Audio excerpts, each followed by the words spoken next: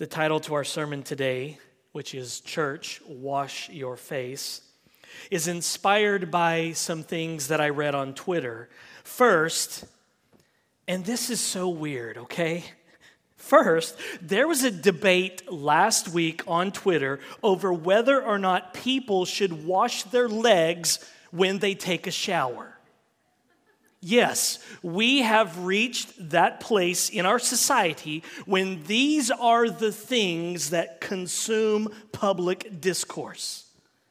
People actually debated the validity of washing your legs in the shower. God help us. So there were some people who argued that you don't have to wash your legs when you take a shower because all the soap from your upper body flows down your legs and does that washing for you. And then, whoever said that, and then, in case you thought I was siding on that side, and then, now I lost my place in my notes. And then there were people who rightly said that you need to wash your legs in the shower. So I'm not sure which is more shocking, that there was a public debate over the validity of washing your legs in the shower, or the fact that some people do not wash their legs in the shower. I'm going to get some emails about this, aren't I? Well, let me tell you today, church, wash your legs. Second, the sermon title is a play on words of a book that was popular and controversial a few years ago titled Girl, Wash Your Face, subtitle, Stop Believing the Lies About Who You Are So You Can Become Who You Were Meant to Be. I have not read this book at all, and I am not endorsing this book at all. All I know is that it created quite a stir on Twitter. And what I read about it in my circles was not very flattering. In fact, here's how one review on the Gospel Coalition website went. And it sounds a lot like what the super apostles were saying to the Corinthians. Here's what one reviewer said. Reading Girl, Wash Your Face exhausted me. It's all about what I can be doing better and what I'm not doing well enough. How to be better at work, parenting, and writing. How to be less bad at cardio, intimacy, and, changing the world. But grasping the good news of who I am in Christ and nothing else is what brings true rest. So rest from striving, my friend. Yes, wash your face, take care of yourself, make good choices, but know who you are in Christ Jesus. If you let this truth become the foundation of how you see the world, you'll be content to glorify Him in every situation, whether cleaning bathrooms or relaxing at your beach home, changing diapers, or crushing your career goals. So let me tell you today, church, wash your legs and wash your face. But most of all, know who you are in Christ Jesus. The title to that book really gets at the heart of our passage today. Paul's going to tell the Corinthian church, wash your face, or really, wash your mind. Stop believing the lies about God so that you can rest in who you are. Paul wants the Corinthian church that he planted, he wants them to grasp the good news of who they are in Christ Jesus, knowing that only that will bring them true rest. So in order to help them rest, Paul is going to tell the Corinthians once again that Jesus loves them. Let me ask you something today. When's the last time you were awestruck that God loves you? I mean, really awestruck that God loves you. And He knows everything about you. That He loves you. If it's been a while, let me encourage you today to be in awe. Be in awe that God loves you. Be awestruck. Marvel anew that God loves you. And when that happens, that's when you really start to rest. And that's when you really start to enjoy God, which is what you were created for. And that's what we'll see in our passage today. So turn in your Bibles to 2 Corinthians. Recall what we looked at several weeks ago. We are in the middle of this theology sandwich, this chiasm that Paul has made. I think we're going to pull it up on the slide here. Maybe. There we go. Notice that we're in the middle of this chiasm. Last week, we're at the point C we saw was the middle of this theology sandwich, the gospel, and you have these parallel truths on either side. And so today, we're in chapter 7, verse 1, where we're talking about how they are to cleanse themselves, and it parallels not being unequally yoked. And we saw several weeks ago that to not be unequally yoked does not relate or pertain to marriages. It relates to the Corinthians needing to break up with this group of false teachers that has invaded their church. They need to not be unequally yoked with them. So today we're in this next section of this sandwich talking about cleansing ourselves from defilement. Keep in mind, Paul has been talking about how the Corinthian church has been stained and infected with the false teaching of the super apostles. So that's what Paul will be talking about in verse 1 today. How we can be defiled by false gospels and how we need to wash our spiritual legs of defilement, how we need to wash our minds of false ideas about God and his gospel. So, 2 Corinthians chapter 7, we're just looking at verse 1 today. Hear the word of the Lord. Since we have these promises, beloved, let us cleanse ourselves from every defilement of body and spirit, bringing holiness to completion in the fear of God. First, notice what Paul calls the Corinthians. Beloved. What a beautiful word. It's so easy to just fly past this little word, but it's actually very pregnant with gospel truth. It's the same word that is used of Jesus in Ephesians 1 when Paul tells the Ephesian church that God had predestined them to adoption. And why? He says in verse 6 of chapter 1, to the praise of his glorious grace, which he has blessed us in the beloved. This word beloved is used of Jesus in Ephesians 1:6. One of my Greek professors in seminary, Dr. Harold Honer, in his commentary in Ephesians, says that this Greek word beloved refers to an only child to whom the parents had devoted all of their love. It also refers to one who is the only one of his or her class or type, but at the same time is particularly loved and cherished. The only one who is loved and cherished. To be called beloved means that God loves you as if you were his only child. It means that the eternal love that God the Father has always had for his one and only Son, Jesus, he now has for you, just as if you were his only kid. Let that sink in. God loves each one of us as if we were his only child. Can you imagine what it would be like to be the only kid that God had? Think about that. That's how God loves you, Christian. Today, right now.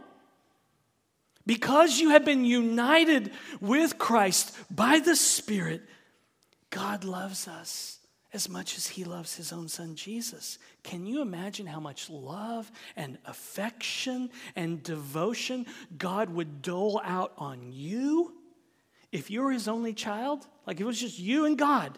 How much love and affection would just come your way. Well, that's what the word beloved means. So be in awe. Alec Motier said, the Lord is looking at you and me. He is the great lover in this Valentine. And we are the beloved. And he looks on us and says, joy and gladness all the way over you.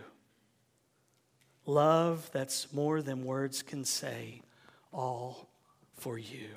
So, Grace, be in awe that he loves you and that he gave his son for you and that he united you to his son by the Holy Spirit and that he forgives you and that he adopts you.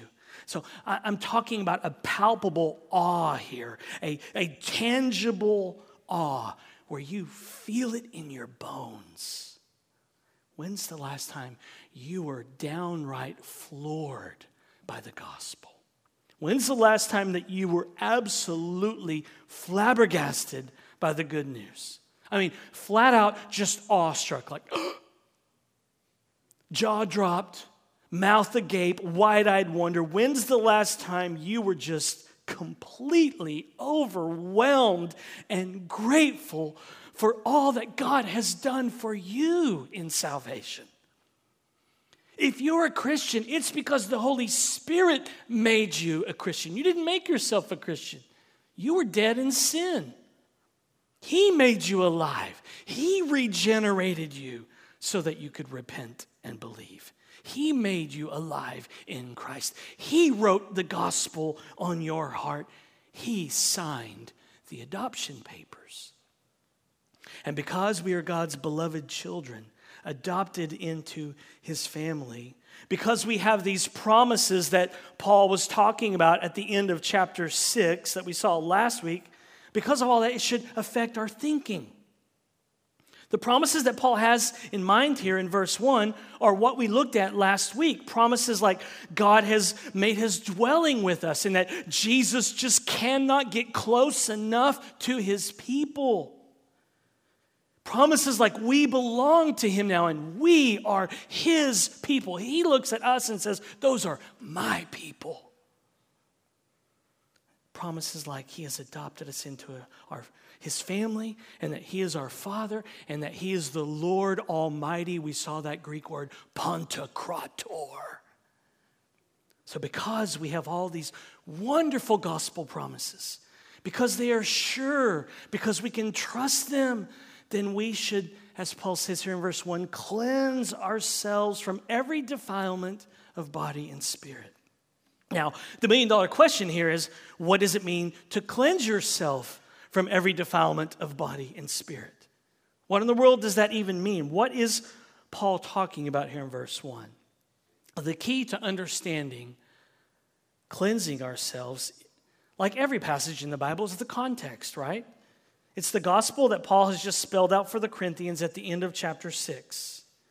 It's coming to grips with the fact that we are God's beloved children. And when you begin to come to grips with that truth, that you are loved as if you were God's only child, it will make you want to cleanse yourself from all falsehood, all wrong thoughts of God, all wrong theologies, all false doctrine, all false gospels.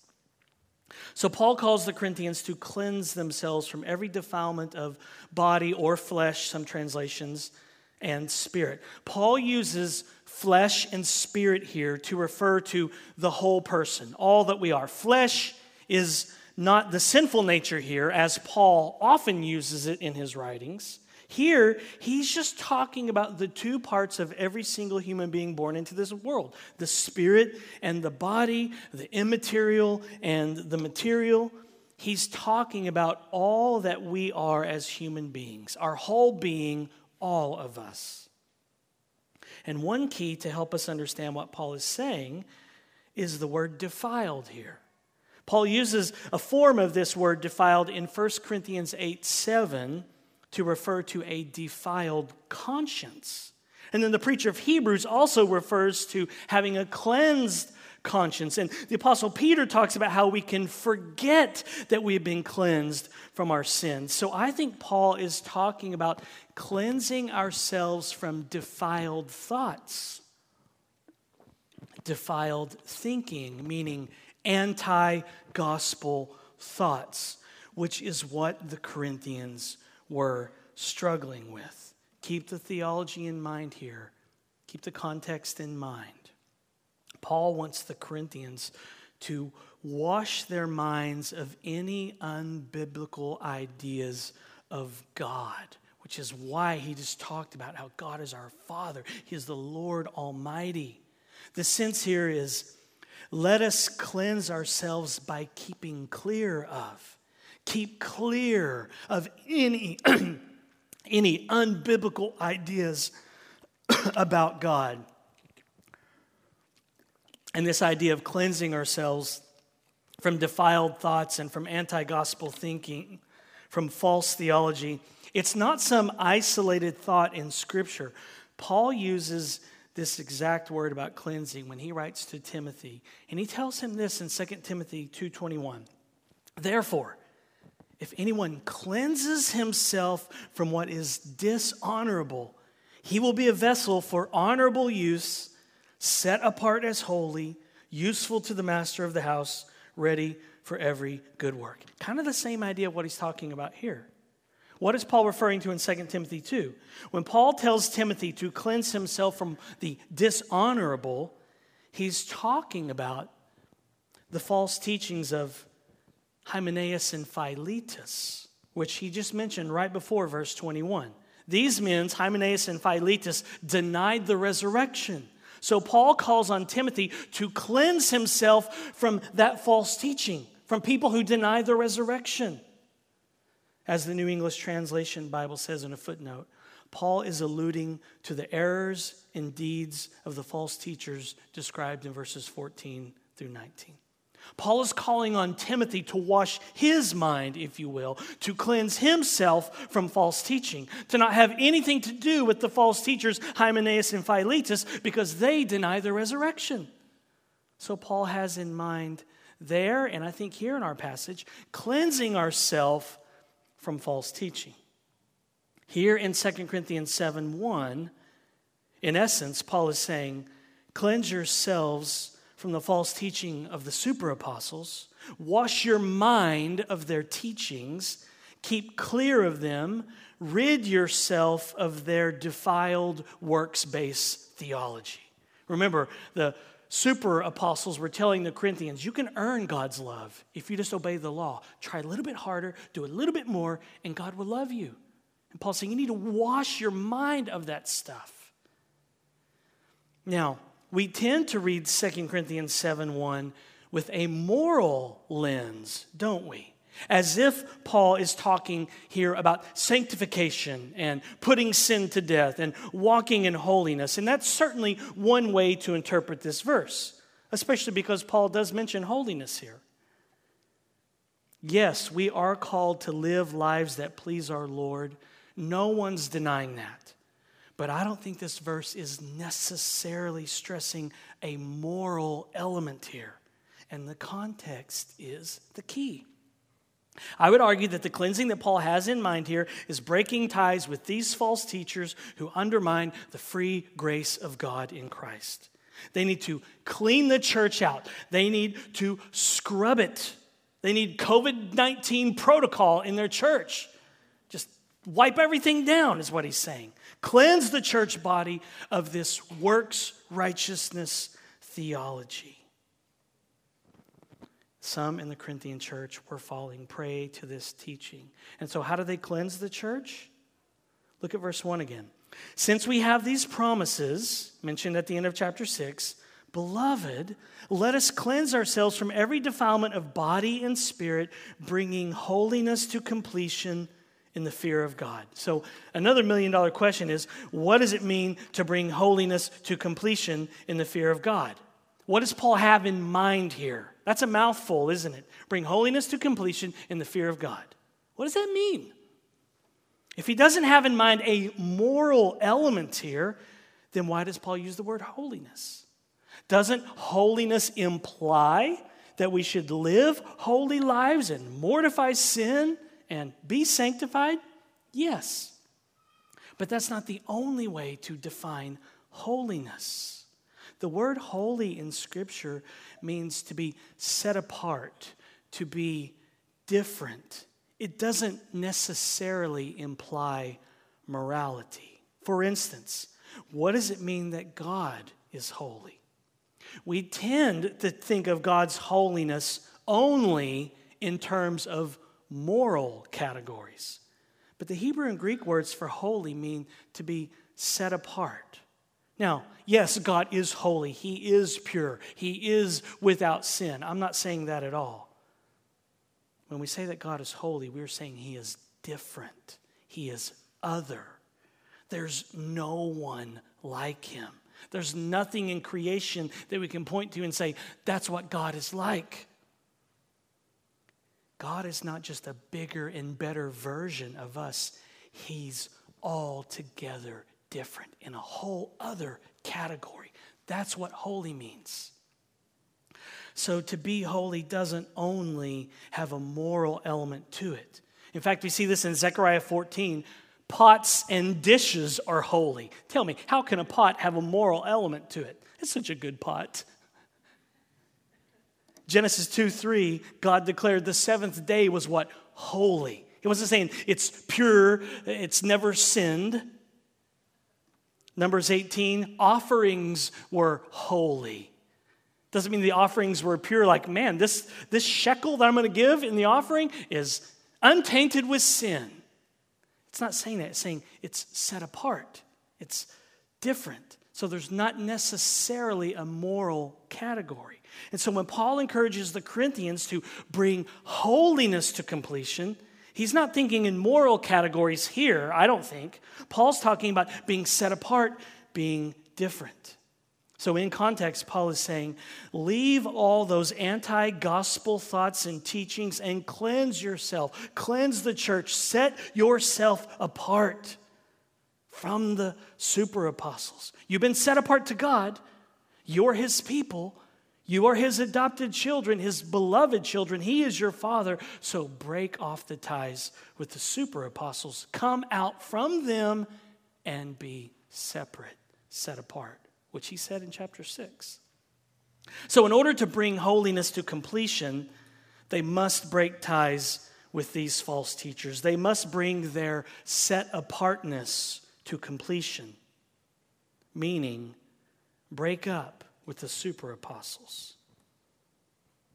Paul says, since we have been adopted into the family of Almighty God and He dwells within us, it should be a no-brainer that we cleanse ourselves from any ideas where we have to earn our way to God by hopping on the treadmill, the performance treadmill, which is exactly what the super apostles were saying. Now, the word that Paul uses here for completion is sometimes translated as perfection. Paul certainly does not mean that they are to become perfect somehow through their own works. They're already perfect in God's eyes through Jesus' works. And Paul says, bring holiness to completion. He's encouraging the Corinthians to bring to completion their set apartness, which he said a few verses back in chapter 6. Verse 17, when he said, go out from their midst and be separate from them. To bring holiness, set apartness to completion is to break ties with these false teachers, to scrub their church of the super apostles. And then what motivates them to do that? Number one, the promises of God. And number two, the fear of God. Bring holiness to completion. Bring your set apartness to completion in the fear of God. Now, interesting. Another $1 million question is, what is the fear of the Lord? What does it mean to fear God? That's a question every Christian should know the answer to. And the answer just might surprise you. The answer just might cause you to bring holiness to completion. And it just might cause you to be in awe, to marvel anew that God loves you. What does Paul mean when he mentions the fear of God in verse 1? The fear of the Lord, or fearing God, means two different things in the Bible. One for the believer, one for the unbeliever. For the unbeliever, those who have not repented of their sins, they're not trusting in Christ alone. For them, appearing before God the judge and having to give account for their life, every thought, every word, every deed, every motive, that should strike fear in them. Because without God's forgiveness, without Christ's righteousness, we could never approach God, and we would never want to. Without the cross, God would only be a dreadful judge of whom we would be afraid. Without the cross, we'd be scared to death of God. And unbelievers will be scared to death of God on that final day when they stand before him and they have to give account for their lives. They will be scared. But for the believer, to fear God isn't to be afraid of him. Let me repeat that. For the believer, to fear God is not to be afraid of him. To fear God is to live with this sense of awe and wonder at his unfailing love for us in his Son Jesus. Being afraid of God and being scared to death of God, like an unbeliever should and will be on that final day, being afraid of God and being scared of God is not the same thing as fearing the Lord for God's children. To fear the Lord for the Christian is the awe and the wonder that overcomes us and overwhelms us as we embrace the staggering truth that in Christ, God loves and forgives sinners and unites them to Christ by his Spirit and declares them righteous and then adopts them into his forever family. The fear of God, get this, is actually a beautiful doctrine. We think it would be doom and gloom, wouldn't it? Who's going to come to a Sunday school class on the fear of the Lord? But it's a beautiful doctrine. And when you rub it deep down into your pores, it will cause you, get this, to enjoy God. I mean, imagine that. Imagine the fear of the Lord means you can enjoy God. The fear of the Lord is good news. I mean, imagine that. It's good news. In fact, it's something you need every single day because it's this awe and wonder that an infinitely holy God sent his one and only Son to save you. It's a joyful trembling. It's trusting awe. That's the fear of the Lord. That's how I would describe it. It's this joyful trembling like, oh my gosh. It's trusting awe like, I believe it. And so to fear God isn't to be afraid of him. It's to live in awe of his unfailing love for us in Jesus. Being afraid of God and having a biblical gospel-centered fear of the Lord are as opposite as law and gospel are opposite. The idea of fear here is one of gratitude. Our sheer gratitude for his forgiveness drives us to love and serve him.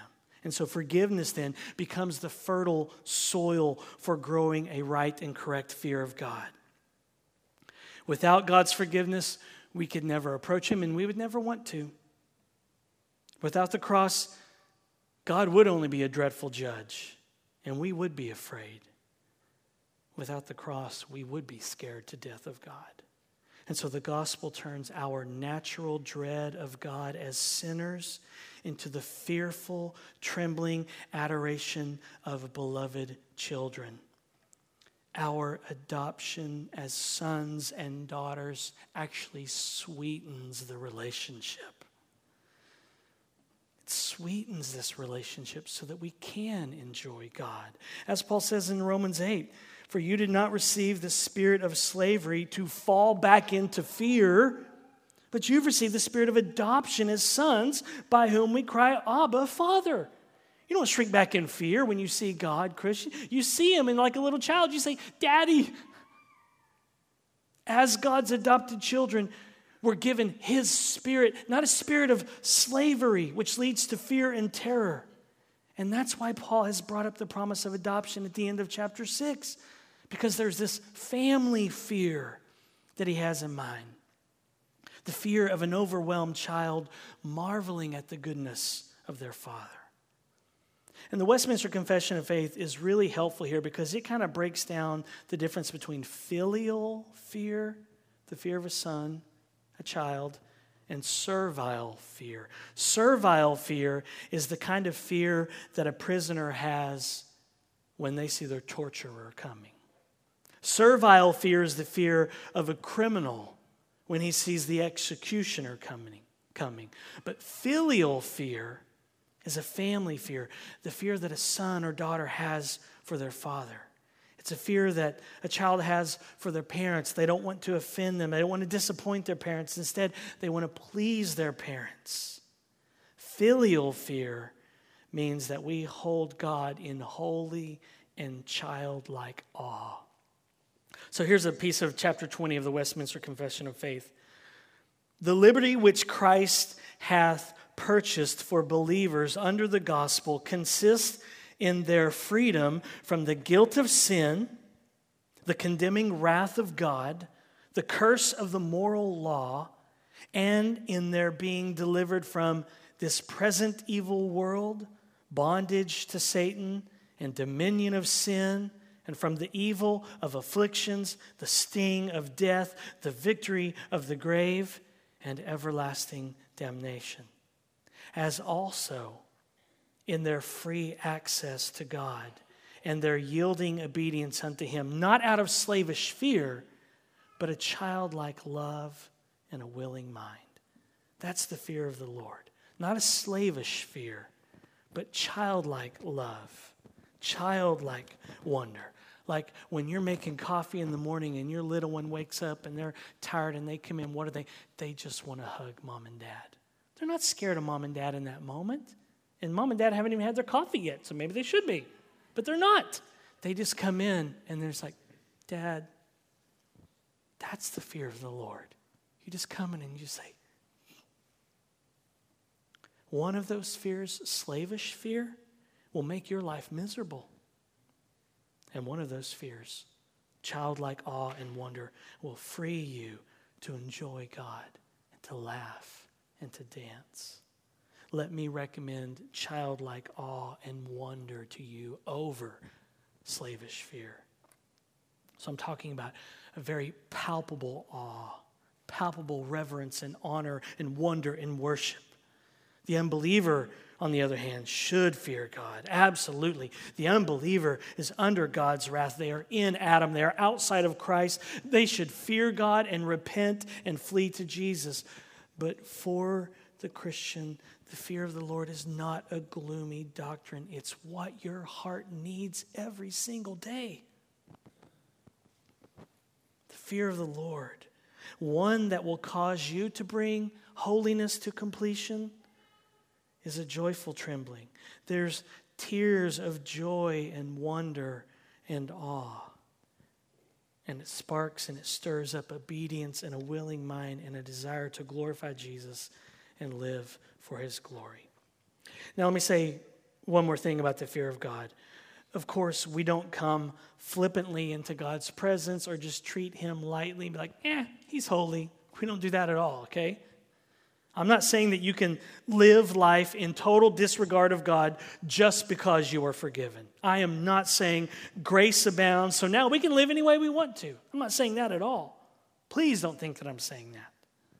If you think for a minute that you can approach God flippantly and just live any way you want to, totally disregarding His word and His sovereignty over your life, then you haven't read your Bible enough. Hebrews 4:16 doesn't say, let us then flippantly draw near. Let us with confidence in the work of Christ draw near. But we do not have to be afraid of God.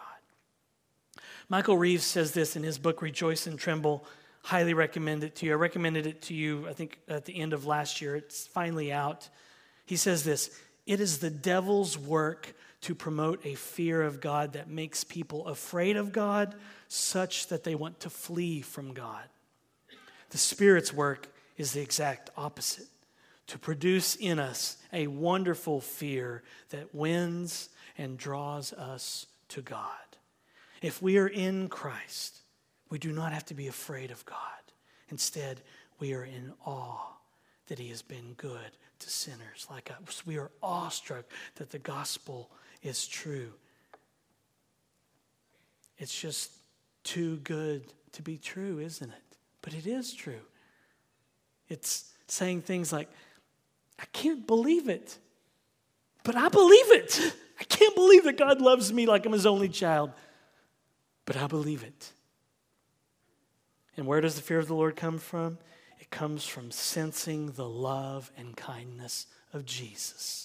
Not Jesus with a frown on his face, not Jesus saying shame on you. That will make you run from him. It's sensing the love and kindness of Jesus where he says, look, I know you are an absolute mess and your friends don't know how bad you are. They wouldn't hang out with you. I know the worst about you and I welcome you. Come here.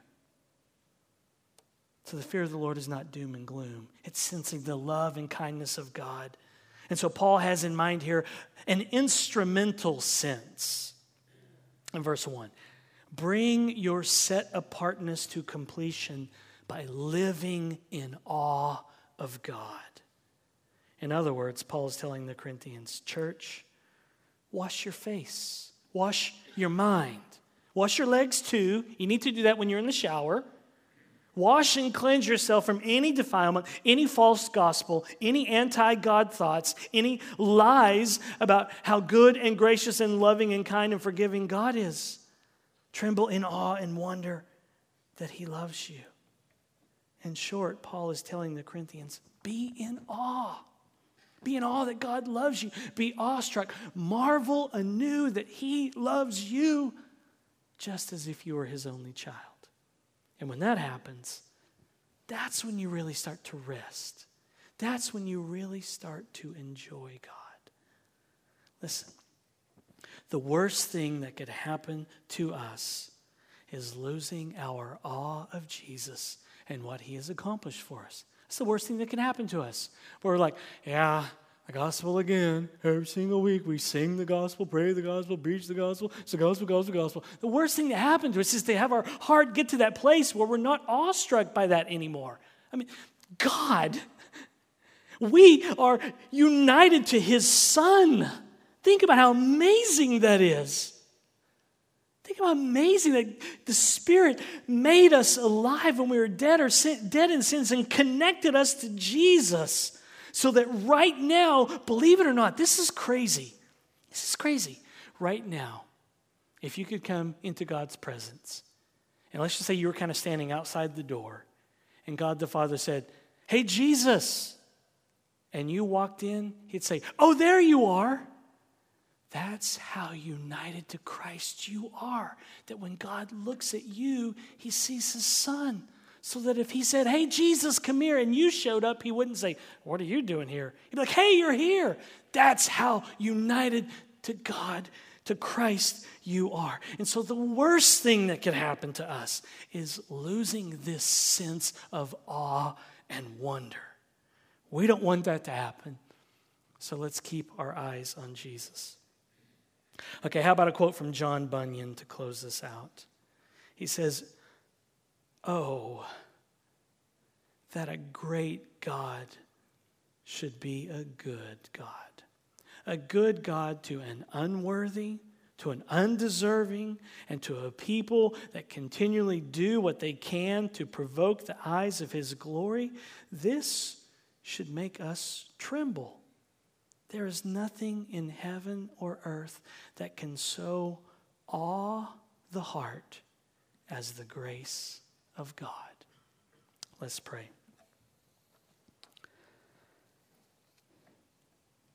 Jesus, we ask you to rekindle and stoke the fire of our wonder. We're too easily distracted and attracted to far lesser luminaries than you.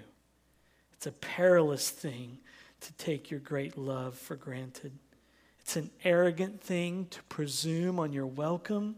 It's a deadly thing to be underwhelmed with the riches of the gospel. So melt us, meet us, and mesmerize us again. Send your Spirit, Jesus. Rescue us from our dullness and smugness. Blessed Holy Spirit, we know it is your utter delight to answer such a cry. So open the eyes of our heart right now. Give us faith-filled eyes that we might run to Jesus with awe-filled hearts. Make Jesus the most marvelous one in our gaze today. In Jesus' name we pray. Amen.